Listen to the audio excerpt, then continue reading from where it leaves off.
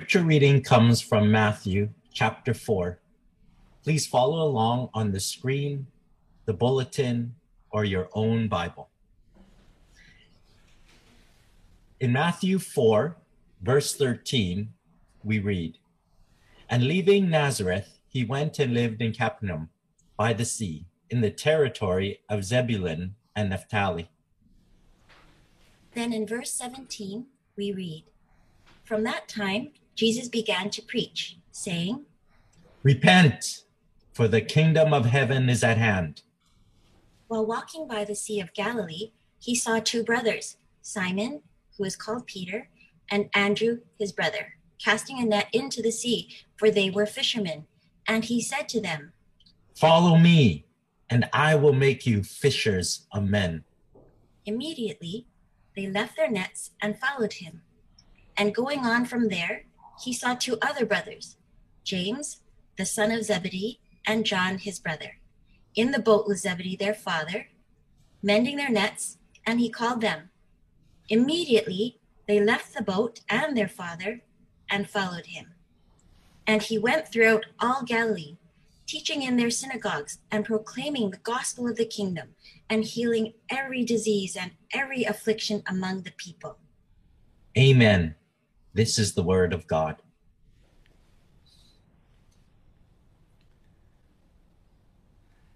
Great. Well, good morning, Watermark. It is wonderful to be with you again. If you are new to the Watermark family or the church, my name is Kevin, and it is wonderful to be with you this morning and for us to be able to look at the scriptures together. Thank you, Gary and Kathy, for reading from Matthew chapter 4. The scripture we read this morning, it says this, that as Jesus is walking along the Sea of Galilee, he sees these two brothers, Peter and Andrew, casting the net into the sea, for they are fishermen, and he says to them, "Follow me. Follow me." One of the most fundamental descriptions of what it means to be a Christian is to be a follower of Jesus. In fact, right in the beginning, when the church was started, the disciples were not called Christians. They were called followers of Jesus. Some believe that the word Christian, which only came about a couple of decades later, was actually meant to be an insult. It was used by those that were mocking these followers of Jesus to say, "Hey, you guys are talking about Christ. You are like mini Christ. You are Christians." And so they came up with this word, the Christians, as an insult, an offense to these followers of Jesus. But in the early days, the disciples were known as followers of Jesus. This morning I want us to look at this question. What does it mean to be a follower of Jesus? When we think of followers of Jesus, we might think of people that walk the dusty roads of Jerusalem or Palestine, or those that walked with Jesus on the hilltops of Galilee, or maybe those that listened to Jesus teaching in the synagogues and the temple courts. But what does it mean to follow Jesus today in 21st century Hong Kong? What does it look like to be a follower of Jesus, not just for 1 hour on a Sunday morning, but as you're riding on the MTR on the way to work, when you're out having a meal with a friend, when you're on your way to work or to school, and most importantly, what does it mean to be a follower of Jesus when you're at home with your parents, with your spouse, with your children, maybe if you stay at home on your own? What does it mean to be a follower of Jesus in those times and those moments?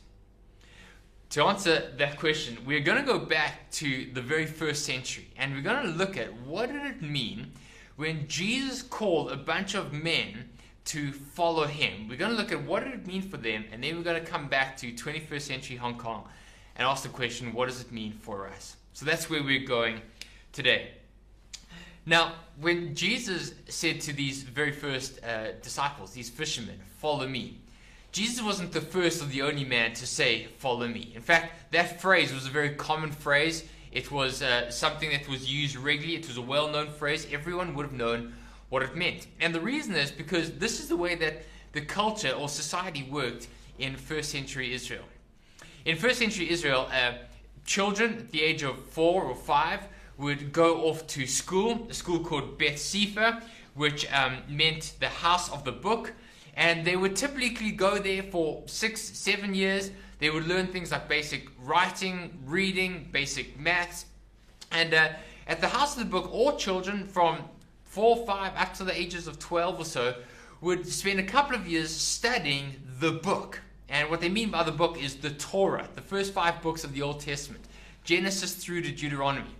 And so children would all go to Beth Sefer, the house of the book, and learn how to read, learn how to write, learn basic maths from the book of the law. But one of the things is that by the time children reach this age of around 12 years old, almost all children would have memorized almost the first 5 books of the Old Testament, the Torah, learnt it off by heart. By that stage, the age of 12, most of the education was finished. A lot of children would then leave school. Young girls would go and follow their mother, learn how to be young women in society. Some of them would go off and get married. The men would join their fathers as apprentices to their fathers, learn the family trade, and would follow their father in the family business. For the very best and brightest students, those who had really done well or shown great promise, they would be admitted to the secondary school called Beth Talmud or Beth Midrash, which means the house of learning. And for the next 4 or 5 years, from the age of 12, 13 up to 16, 17, the best and the brightest students would go to the synagogue every day.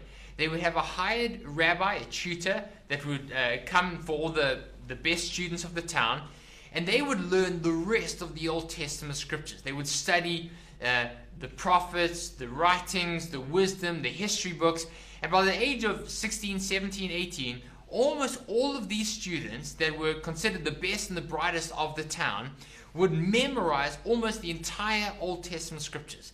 They would not only know what it said, but they'd understand the meaning and the depth and the interplay between the various scriptures.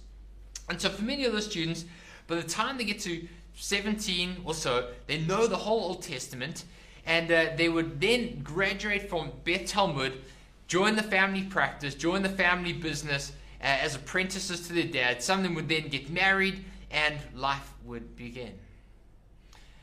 Now, for some students, for the very best and the brightest of those that had graduated from Beth Talmud, those that the rabbi thought had what it took, had the goods to become a real leader in society, a religious leader, the rabbi would approach them and say, I think you have what it takes to become a religious leader yourself, a rabbi yourself.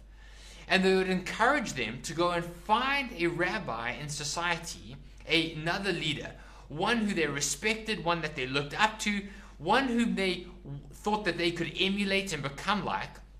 And those students, those 16, 17-year-old boys, would go and find a rabbi that they really respected and attach themselves to the rabbi to become his apprentice, his talmudim, or his disciple. And so what they do is, having looked at all the various rabbis, think, who do I really respect? Who can I become like? They would go to a rabbi and ask if they could be his apprentice, his disciple. The rabbi would then grill them, give them one of the most intensive job interview processes you can imagine. They'd ask them all sorts of questions. What do you understand about this? What do you think of this rabbi's teaching?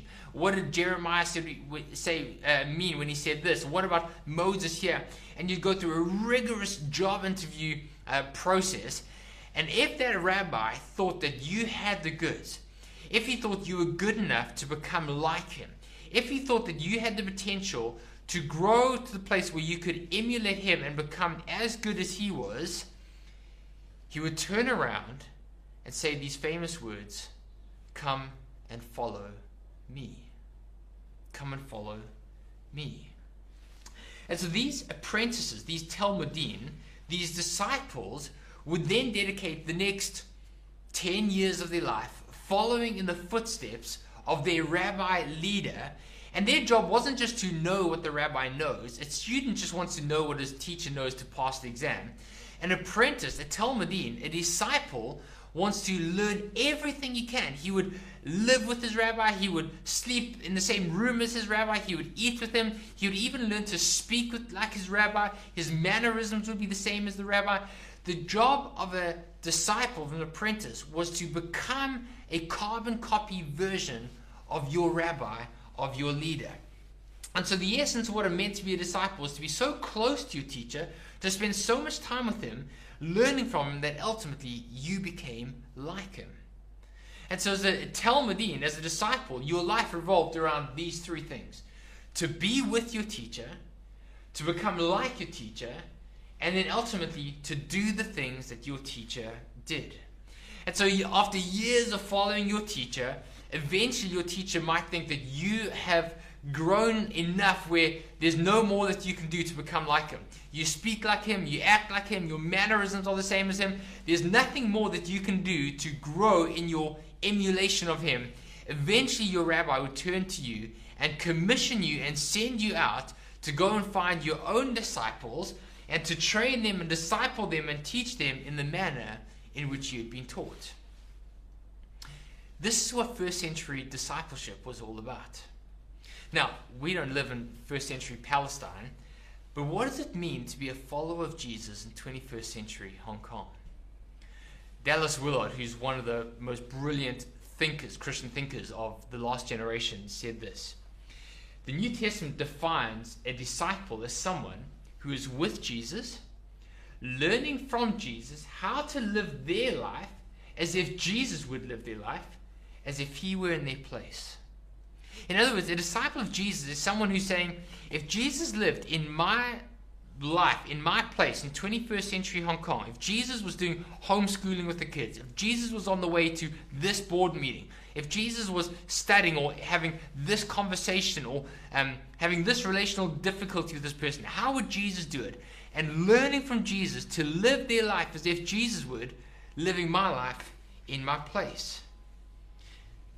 What Dallas Willard is saying is, even today in 21st century Hong Kong, followers of Jesus are those who are to be with Jesus in order to learn how to become like Jesus, in order to learn what does it mean to do what Jesus did. Over the next few weeks, we're going to look at these three things: being with Jesus, becoming like Jesus, doing the things that Jesus did. And today I want us just to think about the first one. What does it mean when Jesus calls us to follow him, to be with Jesus? Now, one last thing before we dive into what that looks like. In Matthew chapter 4, when Jesus arrives in Galilee and begins his ministry, in many ways he's doing this exact thing. He's doing so in line with traditional Jewish practice. He's gaining disciples to come and follow him, to be with him, and to become like him. And so when Jesus says to Peter and Andrew, "Follow me," this is exactly what they would have understood Jesus to mean. Jesus wasn't just some random person. This is why they can follow everything. They can leave everything and follow him. Jesus wasn't just some stranger walking along the street saying, "Hey, follow me," and they say, "Okay," and they leave the family business. They would have understood the context that this was a rabbi calling them to be his disciples. But there's two radical differences between the way Jesus does it and the ordinary practice of his day. The first one is this. Look at what Jesus says in verse 17. Gary read it to us earlier. Jesus says, "Repent, for the kingdom of heaven is at hand." Jesus comes and he arrives on the scene as a religious leader, a rabbi. He's calling these disciples to follow him. But at the same time, he's not just a rabbi. He's not just a religious leader. He's coming as heaven and earth's true king. He's calling people to follow him, to join his ranks, not just as a rabbi, not just with some new brand of spiritual teaching. He's coming as one, not just who has come to shake things up. Jesus Christ comes as heaven and earth's true king, and he's inviting all sorts of people, not merely to learn from him, but to experience life in his kingdom, with Jesus as king. All the other rabbis of the day would have, part of their discipleship would have said, well, let's look at the scripture. Moses says this, and Rabbi Hillel says this, and Rabbi Akhtar says this, but what do you guys think? Jesus says, you've heard that it was said this and this and this, but I say to you, this is what God says. Jesus comes with unique authority because he's not merely a religious leader, he's heaven and earth's true king. Jesus comes to invite his followers into his kingdom. But notice the second thing. Remember what I said is that who are the kinds of people that were eligible to be disciples, apprentices of the rabbis? It are those who were top of the class, those who excelled, those that were A-grade students that had beaten everybody else. It was those who had sought out the very best teachers of their day and had gone through this grueling interview process, passed the interview process, answered all the questions perfectly. Those that the rabbi thought they had the goods, what it took to become their follower. Having passed this rigorous process, being considered good enough and having what it takes, finally the top of the top, the very best of the best, are admitted to be disciples or apprentices of the rabbi. It's kind of like the Hong Kong schooling system, right? Any parent that has high school students, you know what it's like. No place for third, fourth place in the Hong Kong schooling system. You're either top of the class or you no one. That's the way it feels.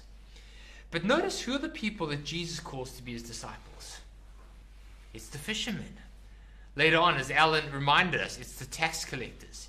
It's political writers. It's insurrectionists. Those who would never, ever, ever be considered good enough, anywhere near worthy enough. Jesus comes to them and he says, hey, you, come and follow me. Jesus doesn't wait for the top of the class to come to him. Jesus goes and finds those that have been overlooked in society, those that nobody else would consider good enough, and he says, I want you to come and be with me and follow me. Being fishermen with their father, it probably meant that Peter and Andrew, James and John were those that maybe they went to Bethsaida primary school at 12 years old. They probably would have finished their education and joined the ranks of being apprenticed to their father, learning the family trade. Jesus comes to them, and none of them engage in this rigorous interview process. None of them send in their applications. Jesus is the one who goes to them and he finds them. He says, I want you to be part of my team. I want you to be my followers. Friends, you know what this means?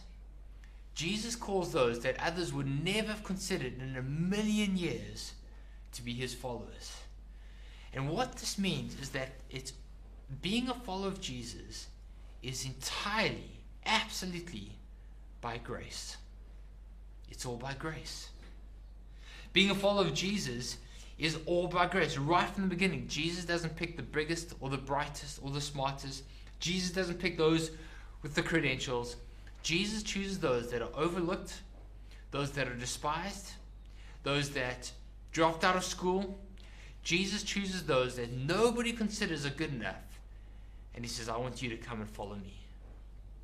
Friends, we live in one of the most performance-orientated societies and cultures in the world, where your value and your worth and your identity are all tied to how well you perform. But not so with Jesus. Right from the very beginning, Jesus comes and he says, the way into the kingdom of God is all by grace. It's not by merit. It's not to be earned. It's not for those that are most dedicated, the smartest, the brightest. It's by grace. It's all by grace. And if you don't get that, you'll always feel insecure. You'll always feel like you haven't done enough, or you're not good enough, or you haven't performed well enough. Friends, every one of us need to realize Jesus calls us into his kingdom, but it's all by grace. Now, what does that all mean? It means when Jesus says, come and follow me, he's inviting us in grace to come and learn what life looks like under his ever-present reign as king. He's inviting us to be with him, to learn with him, to become like him, but not just as a sage, as a rabbi. Jesus is inviting us as heaven and earth's true king to learn to live our lives as apprentices of Jesus, disciples of Jesus, under the rule and the reign of the ever-present rule of King Jesus. Now, I know that sounds very philosophical and ethereal, and as Hong Kongers, we like things that are practical and pragmatic. We like to be told, what are the 10 steps that I must do to be a follower of Jesus? Jesus has a lot to say about the way that we should live our lives. In fact, the next 3 chapters in Matthew's Gospel after this passage that we read is the Sermon on the Mount. And the Sermon on the Mount is kind of like Jesus' kingdom manifesto. It describes what life in the kingdom looks like for followers of Jesus. And as you read the Sermon on the Mount, you're going to see that Jesus says that life in the kingdom looks like holiness. It looks like purity. It looks like compassion. It looks like generosity. But the point that Jesus is making is this. The life of a follower of Jesus is not simply a list of do's and don'ts. Rather, it is a life that lived in fellowship or maybe followership with Jesus as King. And so this is the big idea for today. If you only get one thing, this is it. When Jesus calls men and women to follow him, the very first thing that means is to come and be with him, to orientate our lives around him. And out of that relationship, to learn to become the kinds of people that he's calling us to be. Jesus is not primarily saying, come and do a bunch of things. His primary calling is this: come and be with me. In Mark's Gospel, when Jesus calls the disciples or the apostles, this is what it says. Mark chapter 3. He appointed the 12, those whom he also named apostles, that they might be with him and that he might send them out to preach. The first thing Jesus says to the apostles is, come and be with me. In the book of Acts, which Luke writes, the apostles are arrested in Jerusalem because they do the very thing that Jesus has asked them to do. They go out and they preach. And they're turning the city upside down. They're filling Jerusalem with the message of Jesus. The religious leaders aren't so happy about this, so they arrest the apostles and throw them in jail. And Luke records this. It says, when they, that's the religious leaders, when they saw the boldness of Peter and John, and they perceived that they were uneducated common men, they were astonished. And they recognized that they had been with Jesus. Friends, I wonder for how many of us that would be the distinctive defining mark of our lives. For how many people, when people think of us, the defining mark of our life is not our education, it's not how well we've done in our careers, it's not where we live, what our dress is, it's not our natural brilliance or our gifting. That the distinctive feature of our lives is that we are those who, though ordinary, are those who there's a marked consistency with those who've been with Jesus. Jesus calls us as followers of Jesus to come and be with him, to live in communion with him, day by day, hour by hour. There's a very famous example of this. In the 17th century, there was a man by the name of Nicolas Herman. He was a Parisian, a Frenchman. He joined the army as a young man, and he fought in a number of battles. He was captured as a spy at one stage and released. He fought some more battles. He got badly injured, and so he was dismissed from the French army. And he went to go work as a footman, a valet, a servant in a big aristocrat's house, but he wasn't very good at that. And so he was dismissed from that after a couple of years. And eventually decides, I'm going to go work in a monastery. And so he signs up in this monastery and he becomes a lay monk, which means he's a monk, but he's not an ordained monk. He can't participate in many of the things. And so he's assigned the job as to being cook in the kitchen in the monastery. He takes this name, Brother Lawrence. He's now known famously as Brother Lawrence. And so Brother Lawrence is the chef in the monastery. But one of the things that Brother Lawrence does is he says, maybe I can't preach, maybe I can't do other things, but one thing I can do is I can live my life consistency in the presence of Jesus. He called it practicing the presence of God. And so this is what he says. This is one of his famous quotes. He says, the time of business does not differ for me or with me from the time of prayer. In the noise and the clatter of my kitchen, while several persons are at the same time calling for different things, I possess God in as great tranquility as if I were knees before the blessed sacrament. Now friends, as a Catholic monk in the 17th century, that's an incredible thing to say. You know how highly valued the sacrament was, the body and the blood of Jesus. The communion was considered to be the actual body and the blood of Jesus. And here's this man who says, as I'm going about my day-to-day duties, I'm as aware of the presence of God and the closeness of Jesus as if I'm on my knees in the cathedral at the time of worship. When Jesus Christ was on the way to the cross, in John's Gospel, he's giving his disciples one of his final teachings. And he's teaching them about the fact that he's going to die on the cross after he's going to ascend to heaven. And he says, I'm going to leave you, but I won't leave you as orphans. I'm going to send the Holy Spirit to be with you. So John chapter 14 and John chapter 16 are these amazing teachings about the person and the work of the Holy Spirit. Wonderful, wonderful, rich teachings. But sandwiched in between John 14 and John 16 is this incredible teaching, very famous teaching of John chapter 15. Look at what Jesus says here. Jesus says this: "Remain in me, even as I remain in you. I'm like a vine, and you are like branches. Whoever remains in me and I in him, they will bear much fruit. But apart from me, you can do nothing.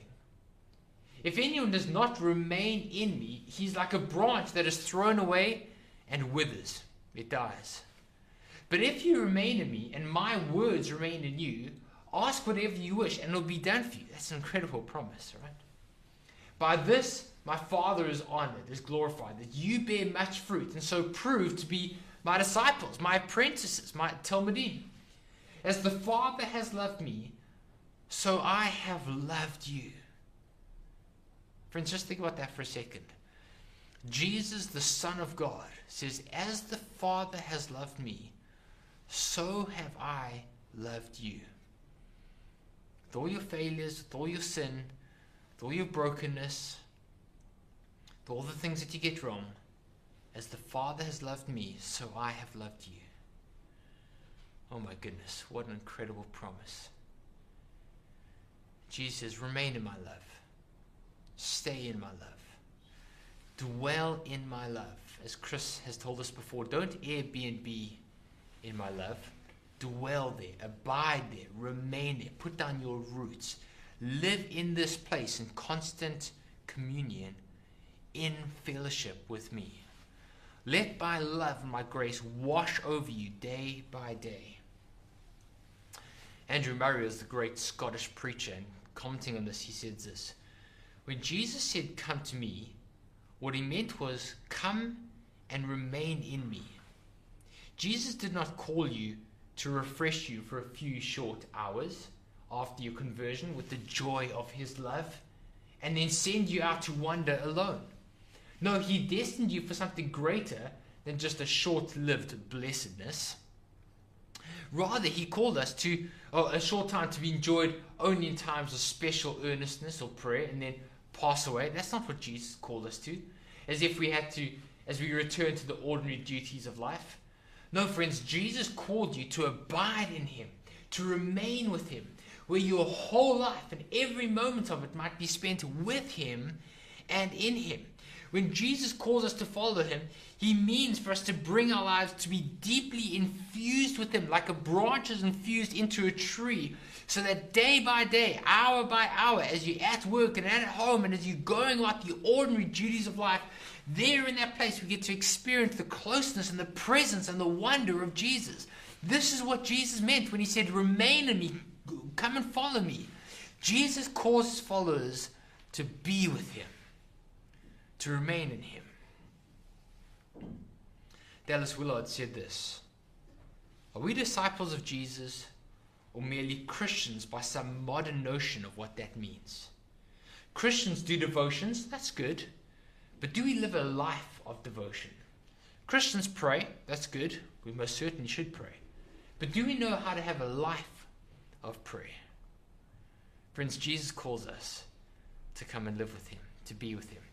When Claire and I first got married, living in Cape Town, South Africa, there was a very clever system where the health insurance and the life insurance company that we were signed up to said that if you attend the gym a certain number of times each month, they would pay 90% of your gym fees, your subscription fees, and also your health and life insurance premiums would drop. And it's a clever business model because they say, if we can keep you healthy and fit, that'll be cheaper for us than paying your medical bills. And so they want to encourage everyone to go to the gym regularly. And as everybody pretty quickly worked out, in the first year, you go to gym, you do your 5 or 6 or 8 times a month in the gym.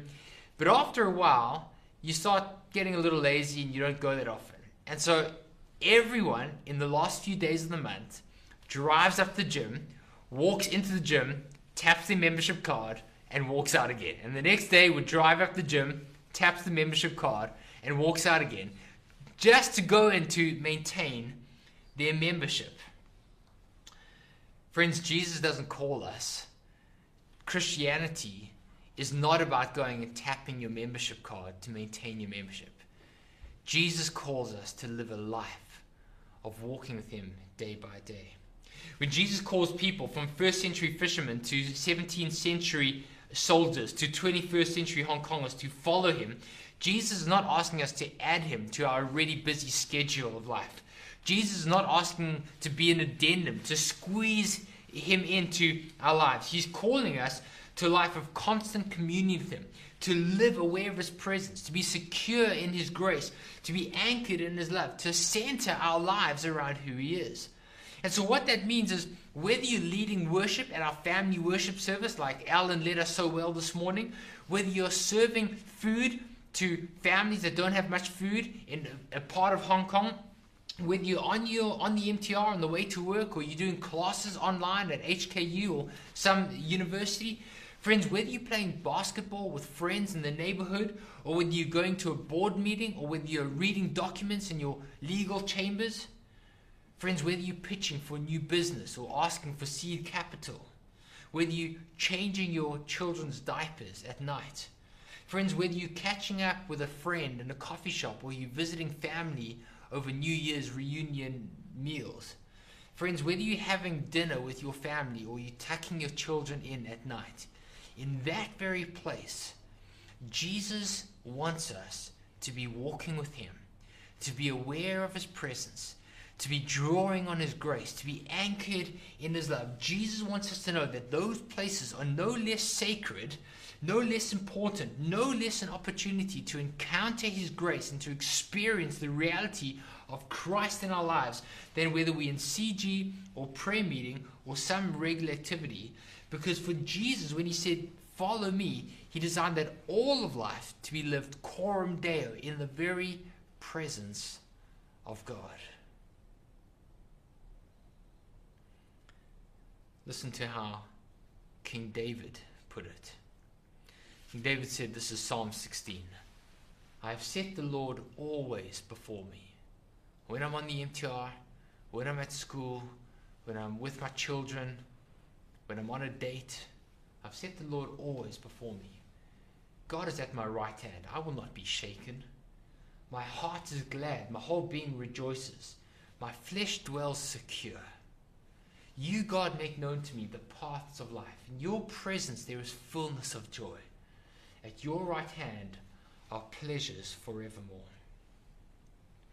Friends, for so many people not understanding that the call of Jesus to come and be his follower is a call to be with him, to remain in him, to remain in his love, means that for many people, being a follower of Jesus gets reduced to religious duties, attending church on Sunday, reading our Bible once or twice a week.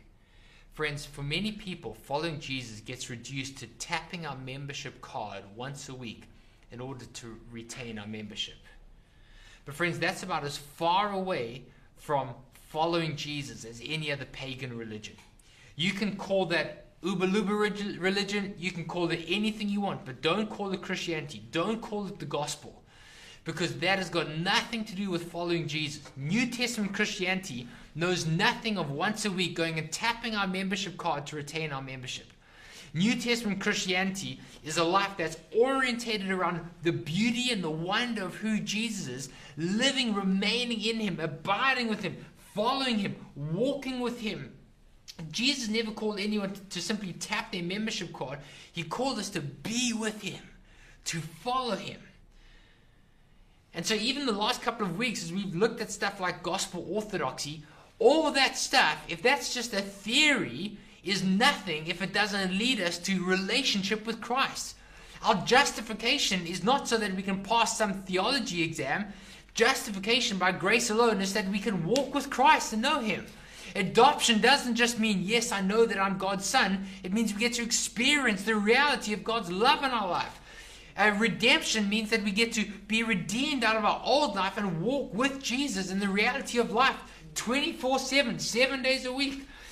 Friends, gospel orthodoxy is nothing if it doesn't lead you to loving and trusting and obeying and walking with Jesus. That's what Christianity is about. That's what the gospel is all about. Jesus called us to be with him.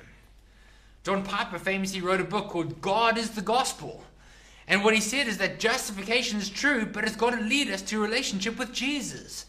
The gospel is not just a theory, it's a person. It's the person of the Lord Jesus Christ. It's the person of Jesus who's full of grace and full of love. The one who made the starry hosts and everything, calling us to walk with him. Friends, are you walking with Jesus? Are you walking with Jesus? Friends, if your Christianity is simply a matter of going through the motions, you might not be a follower of Jesus at all. Jesus didn't call us to go through the motions. He called us to come and be with him. To be with him. Now, as we come to close, what does that actually mean? So what does this actually mean for our lives? What should we do? I want to give us two very simple things. Very, very simple. The first one is this. Seek to center your life on Jesus intentionally.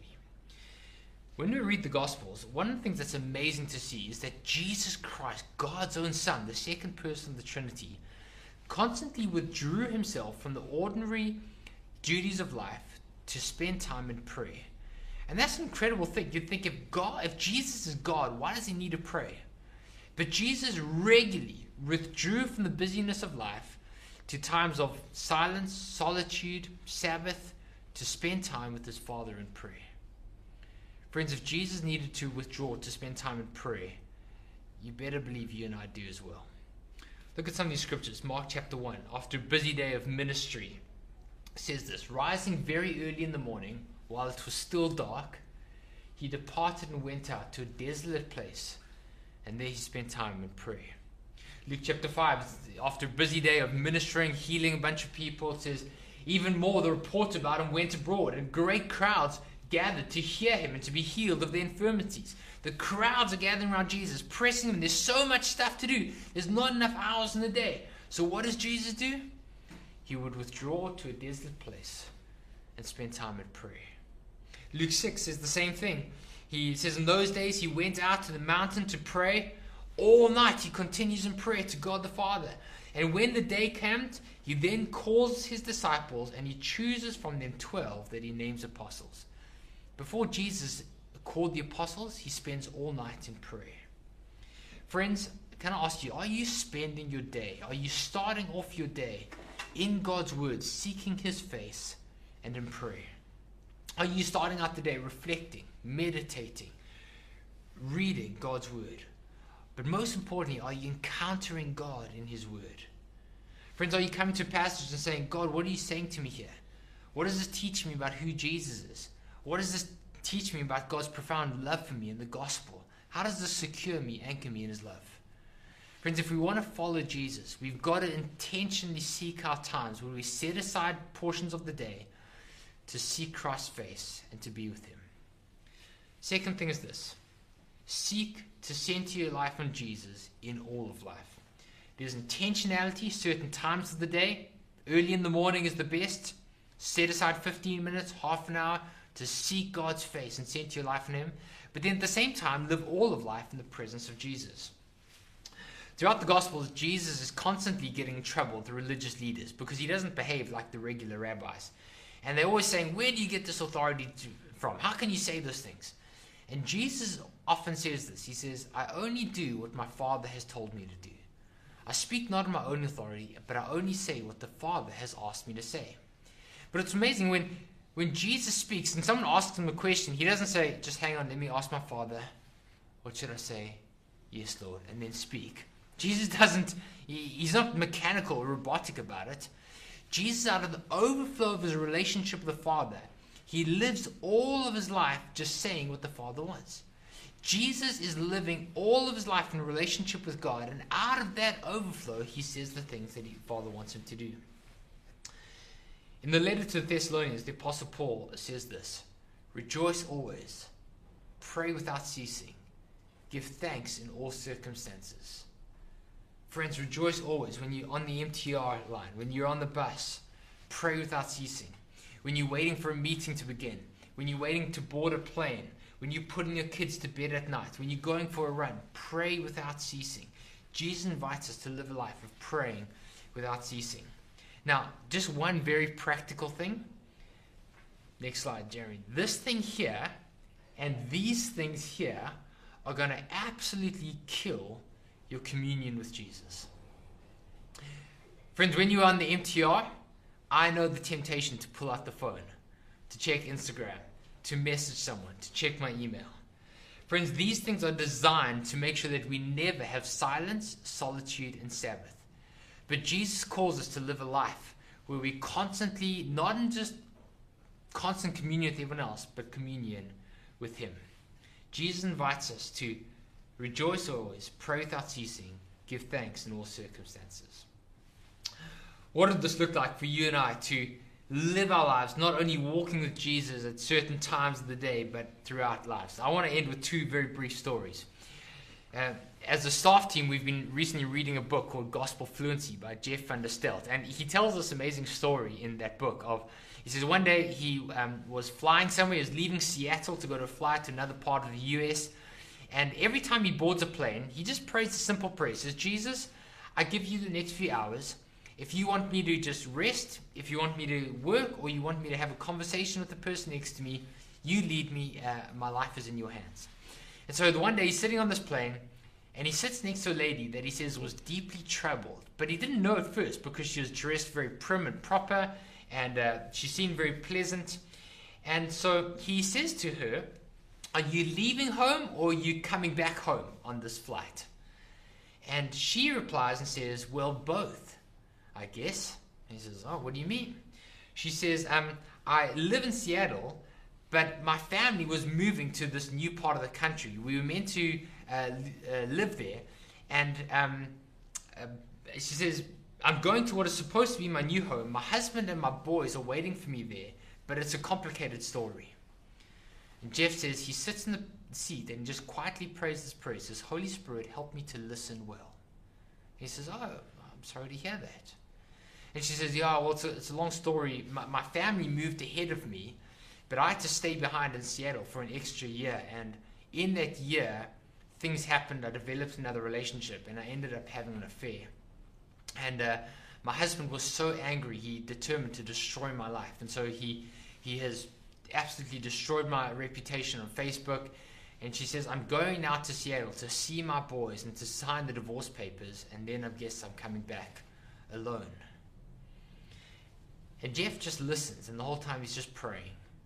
And eventually, after about an hour, this lady says to him, wow, you're a really nice guy. You've been listening to me going on and on about my life, and I haven't asked you any questions. Who are you? And Jeff turns to her and says this. He says, I explained to her who I was, but most importantly, who I knew. I let her know that I know and I love Jesus, and that Jesus knows her and loves her too, and that Jesus was cared for her and was listening to her story. Sitting in an airplane, all it took was a man just to say, Jesus, I'm here, I'm available. Holy Spirit, help me to listen well. And in that moment has an encounter with God and ministers to this lady who needed him, but more than that, needed Jesus. A few weeks ago, I was sitting in a coffee shop just down the road, having coffee with another pastor, a new friend of mine, and we were talking about church planting and churches in Hong Kong and exciting stuff that could be happening into the future. And the whole time I'm talking to my friend, I'm aware of this lady that's sitting next to me. And I'm talking with Seth, but the whole time I'm just aware of her. And I'm busy praying. I'm talking with Seth, but quietly I'm praying. I'm saying, God, what are you saying? What's going on? Why have you brought this person to my attention? At the end of the time with my conversation with Seth, I say, hey, great to see you. Let's catch up soon. I'm going to just stay here for a few more minutes. And I stay behind, and I turn to this lady, and I say, hey, I know this is unusual. My name's Kevin. I just want you to know that I'm a follower of Jesus. And I really feel like Jesus wants you to know that he knows about you, he loves you, and he wants you to come to know him. And the lady was a little confused at first. She wasn't too sure what to make of it. But as we chatted, in the end, she's like, okay, well, thank you. And that's how it ended. A simple time of sitting in a coffee shop in 21st century Hong Kong, amidst all the buildings and the bustle and the activity of our city, there was able to encounter Christ and able to be an agent of his grace. Friends, Jesus 2,000 years ago came to some disciples walking the Sea of Galilee, and he said, "Come and follow me. Come and be with me. Come and learn from me. Come and learn to become like me." Friends, even today, Jesus looks us in the eye and he says to 21st century Hong Kongers, "Come and follow me. Come and be with me. Come and abide with me. Come and remain in my love. And let me teach you what it means to be my disciple." Let's pray. Let's pray. Lord Jesus Christ, we confess, God, that so often we reduce our discipleship of you, our followership of you, to a bunch of rules and regulations, to 10 steps, a couple of programs, things that we need to do in order to tick a box or feel like we've done what we needed. Christ, this morning you ask us to come to you, to be with you. God, won't you remind us of that, and won't you, Holy Spirit, come and draw us close? God, I want to pray especially maybe just for those of us who feel unworthy, who feel like we're not good enough. Christ, won't you remind us that it's all by grace? God, won't you help us as Watermark to be a church that walks deeply with you in the day-to-day realities and the trenches of life, whether we are at work, at university, at home, with the family, when we're on the bus or at our computer, to be those that are centering and orientating our lives around you. Christ, I pray maybe especially for those that are not followers of Jesus. Maybe for 10 years we've gone to church, we've ticked the box, we've gone through the motions, we've done the things that we thought you would expect of us, but we've never encountered you in a life-transforming, real way. Jesus, I pray this morning, won't you, by the power of the Holy Spirit, speak into us, call us to follow you. God, won't you open our eyes to see you for who you are. Help us to repent of our sin, to confess our need for you, and to come and to follow you. Jesus, we pray, come and have your way. God, I pray that even this week, as we go into the city of Hong Kong, as we go about our lives, won't we go not just as Christians in a modern sense, but as followers of Jesus? Not just those who would tick the box of Christianity on a census form, but those who are walking closely with you, aware of your Spirit and your grace, anchored in your love, those who are remaining in you. Pray, come and help us, God. We pray these things in your gracious and your powerful name. Amen.